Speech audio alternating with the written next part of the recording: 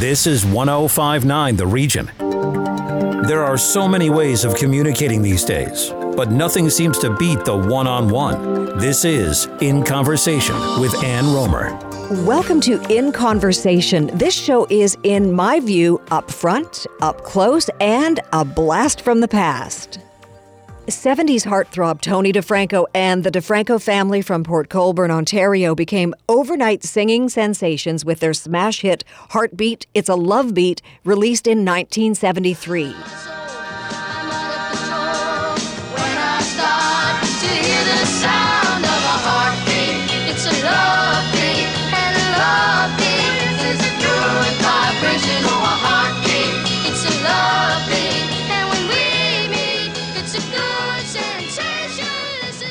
Tony DeFranco was just 13 years old. His talented siblings, not much older. They had moved to the center of the pop music world, back then Los Angeles, and rode the mighty wave of success with youthful vigor, landing guest appearances on shows starring Dick Clark, Sonny and Cher, Jack Benny, Mike Douglas, and Dinah Shore.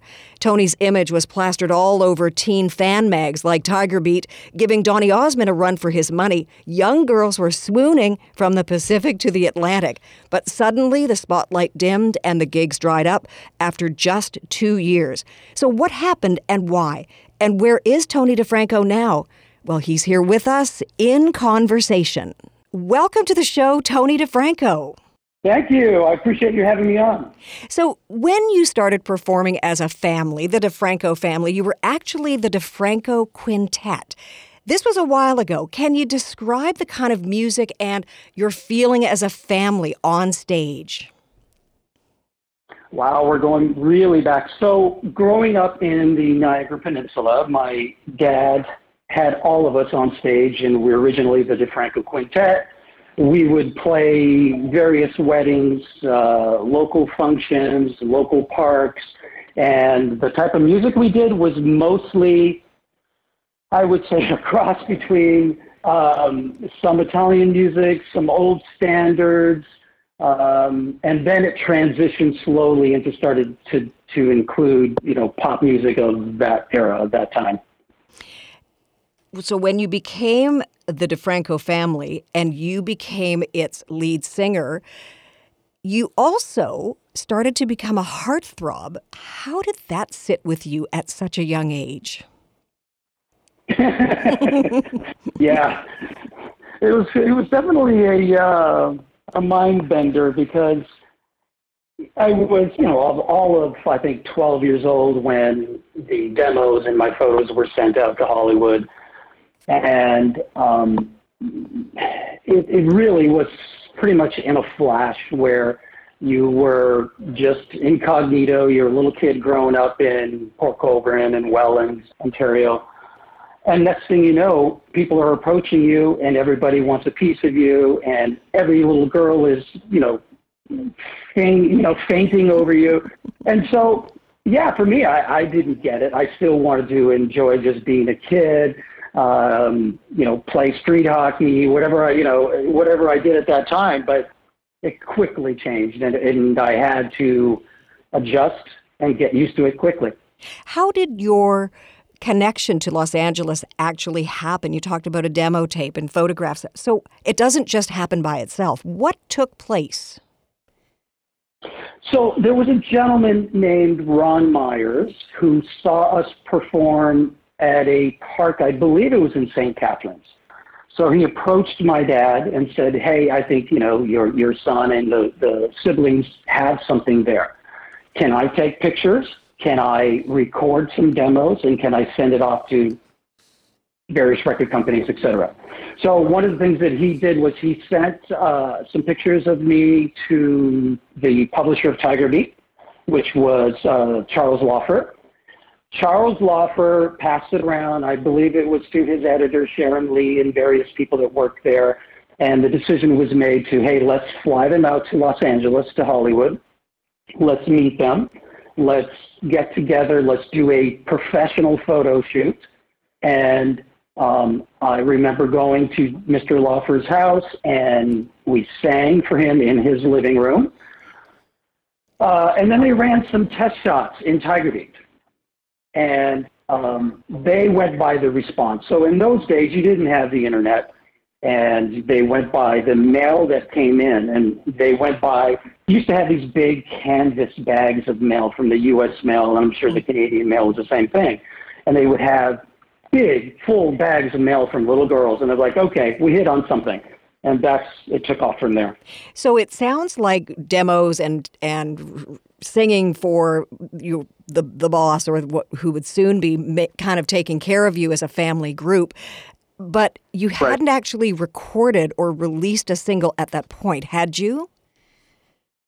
No, we had not released a song. But what he did was he put us in the studio, met with various producers. We ended up going with Walt Meskel.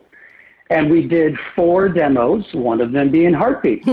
So then they shopped it around to various record companies, and Russ Regan, the president of 20th Century Records, flipped out over Heartbeat, and he, had a long history of making successes with various people, including Elton John. And so the word has it that he jumped on his desk and screamed, "We have a hit record here!" And my memory tells me that within several weeks we had a hit record. It was booming, and it went quickly.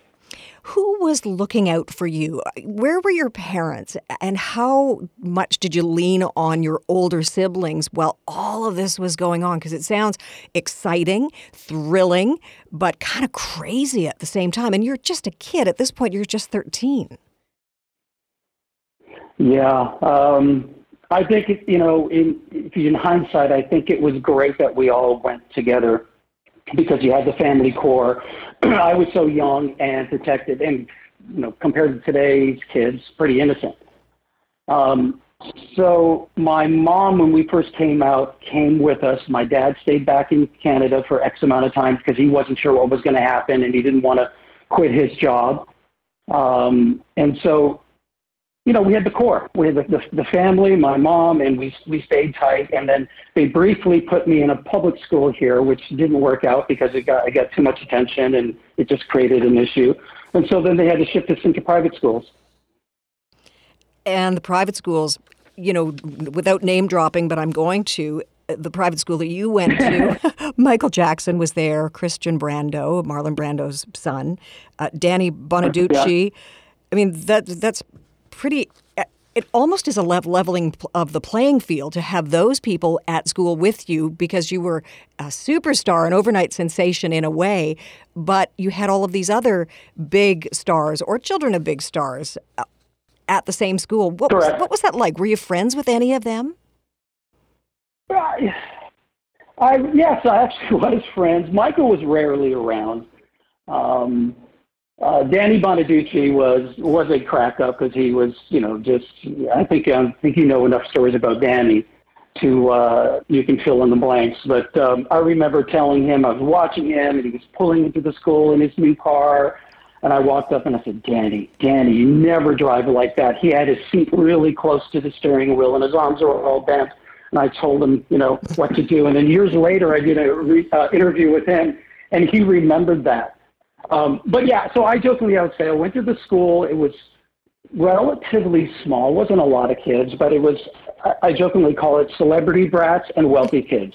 And it was an interesting time. I refer to myself as a celebrity brat because there were celebrities going there, but I never thought I was a brat. Maybe I was a little bit, but wealthy, absolutely not. The wealth never came. How did you handle the fame, and what was it like? What was a typical day like for you after you had a hit record?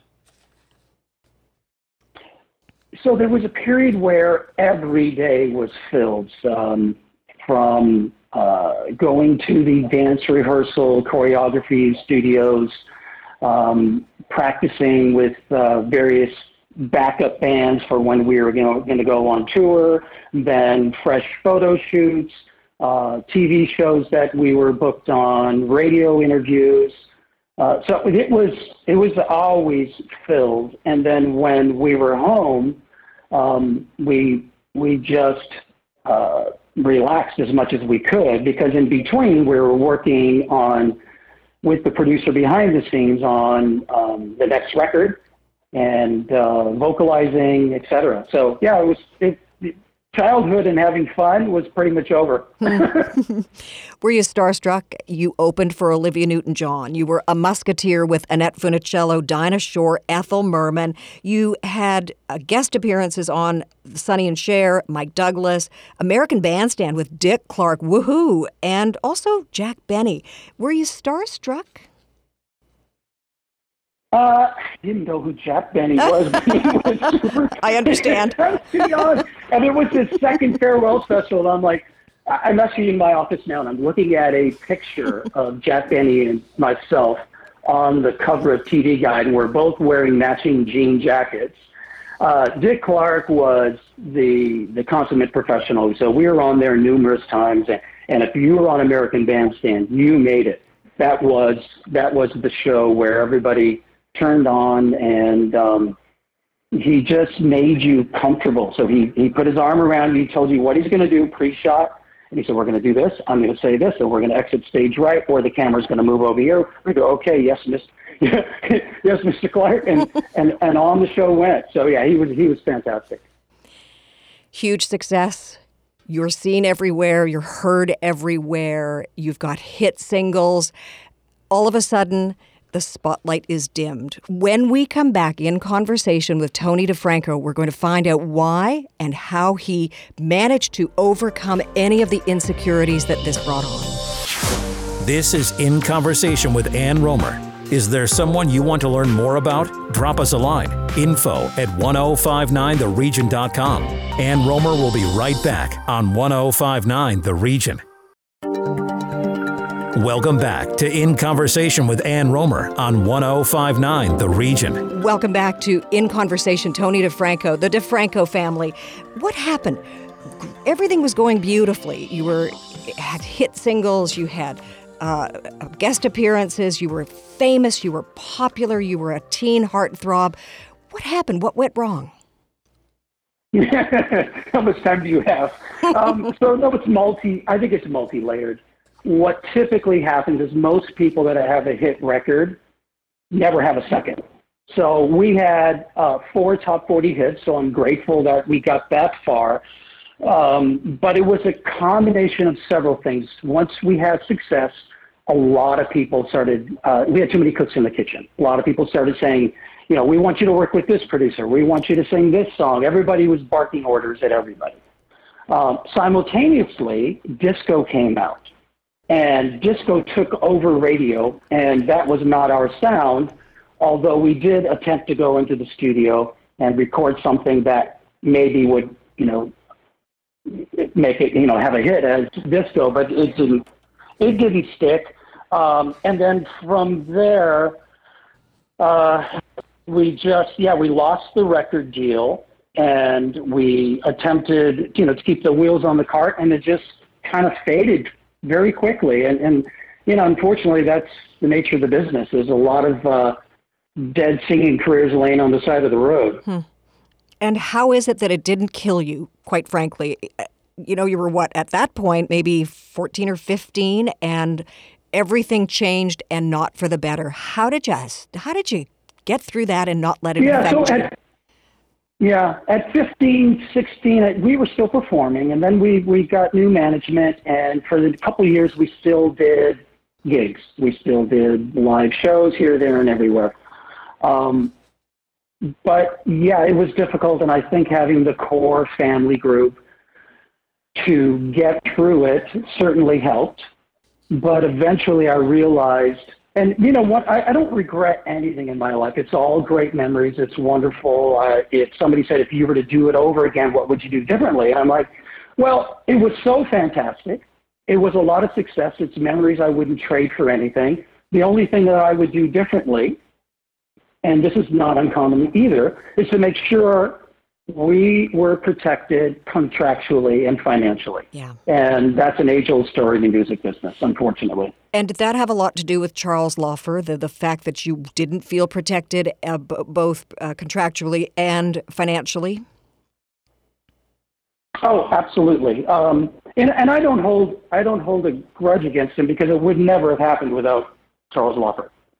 However, we signed a contract that was pretty tight, and they said, you're being represented by such and such attorney, and it turns out that the such and such attorney was also Charles Lawford's attorney. So there wasn't that check valve to protect us. Tony, were you crushed? I have to say, honestly, for a long time there, I was lost. You go from everybody wants a piece of you, everybody loves you. You have girls waiting at your driveway when the gate is closed, and they're screaming your name. And then, you literally can't get arrested. You're like, whoa. And talk about a fast transition. You're like, what has happened here? So I did attempt to reconnect my career, but I quit on it because I didn't want to be chasing something that was just making me feel worse by the day. And so I just moved on in life. I started working behind the scenes in the music industry. And let's talk about that, because you did a great job behind the scenes as well. It may not have been exactly what you had envisioned for your future, but what did you do behind the scenes, and for how long?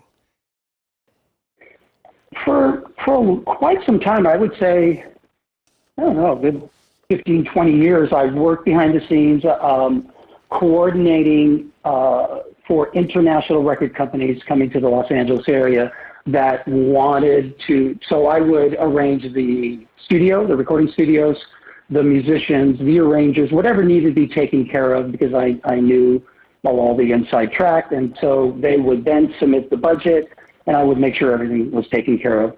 And then I also, at one point, worked on the movie What's Love Got to Do with It as the music coordinator. And that was fun to meet Tina Turner and work behind the scenes with her. Did you ever dispense advice to other musicians? You were behind the scenes now, about what it was going to be like or could be like, the highs and the lows of the music industry. Yeah. So there was sometimes I was in the studio with new artists that unfortunately thought they were all that and something. And I, politely told them, and I said, listen, you've got a long way to go. You think you've made it because you have a record deal? Having a record deal is nothing. You have to have a hit record to become something, and then you better be prepared, because most artists don't get past one hit, possibly two hits. And some of them were fantastic. They appreciated the advice. And others, I've never heard from them again. And that's the entertainment industry. It'll chew people up and spit them out, and that is it. And through that period, because it was an adjustment for you from fame to behind the scenes, did you stay close with your family? Was everybody kind of living nearby and able to help each other stay strong through this? Yeah, we all still, to this day, live in the extended Los Angeles area. We see each other as often as we can, and at that time, everybody was trying to find their way in life and transition to whatever jobs they got into and whatever fields they got into. But we were always there for each other, and still are. I love that you took a big leap of faith and found your calling. You are one of the best realtors I'm hearing in North America, most definitely in California. You're with Sotheby's. How did you take that leap and that step? How did that happen? So it's interesting, because when I was younger, I think I was 21, 22 years old, I was, again, searching for what I was going to do next. And so one of the things that I did was I got my real estate license, but I really didn't use it at that time. So later in life, when I got tired of dealing with the people in the music industry, and the music industry was falling apart. The budgets were getting smaller. People were doing all these home recording studios, cheaply made. So I decided, and I stopped wanting to work with people that I couldn't trust. And I said, well, look, here's what I can do. I'm just going to believe in myself, go full on into the real estate business. When I set appointments, I'm going to make it. I'm not depending on anybody but myself. The income stream's as high as you want it to be. And I took off quickly. Within 6 months, I was doing some great deals. So it's been good to me. What is it about being a realtor that you find satisfying? Is there anything that parallels what you experienced as a teen heartthrob at all? Whoa. Yeah, no, No. there's absolutely no comparison. What I do like about it is I'm in charge of myself. I meet a lot of great people over the years. Some of them I've become lifelong friends with. And I'm a little bit different than, I guess, a lot of agents that they just focus on a community or a neighborhood. I go all the way from Malibu, which is about 15, 20 minutes from my office and my home. And I go inland into some of the farm areas. So I have a 20-acre ranch, this incredible property there. So every day I wake up, I don't know where the day is going to take me. And I love that. I love meeting new people, and I love seeing new properties and helping them to the next step in their lives. You know, there's an expression, the apple doesn't fall far from the tree. What about your little apples, your children, your kids? Are they following in your footsteps, whether it's the musical footsteps or the real estate footsteps? No, they haven't. I tried to get my son to sing because, all the guitar lessons and everything. And he's a good guitar player, but he's so shy he wouldn't sing. And then one day I heard him sing, and I'm like, oh my God, he's spot on tune. And I said, do it. You need to do this. He's like, no, you're an extrovert, Dad. You're good at that. I'm like, hey, I was shy when I was younger too, but when it came time to go on stage, you just flipped the switch and you turned it on. And he said no. So to this day, even with real estate, I said, why don't you get your real estate lessons? He goes, no, I like being behind the scenes. So he didn't do it. My daughters say they can't sing, which I haven't verified. And no, nobody followed me. Sad to say. But it sounds like you've got everything all together. And, we look back as you have talked to us about your really incredible career. It was short, but it was spectacular. And you met so many famous people and they met you. Would you be comfortable right now if we just listen to one of your hit songs? And I just want to get your thoughts on it. So here's Abracadabra, Tony DeFranco and the DeFranco family.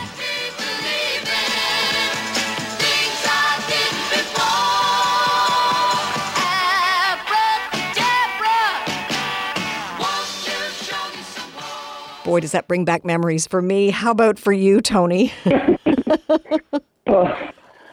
Absolutely. So I hear my voice slightly changing at that point because it accelerated, maybe a year after that and dropped. But I hear that song. I remember some of the dance moves. I can't do it, probably. But, yeah, exciting times. And we're going to, as we say goodbye, we're going to play another one of your songs. And it was a bit of a departure for you, Save the Last Dance for Me. I'm so happy that you saved this moment, this half hour for us in conversation. What a thrill to get to know you a little better. Tony DeFranco, thank you. Thank you for having me on. I really appreciate it.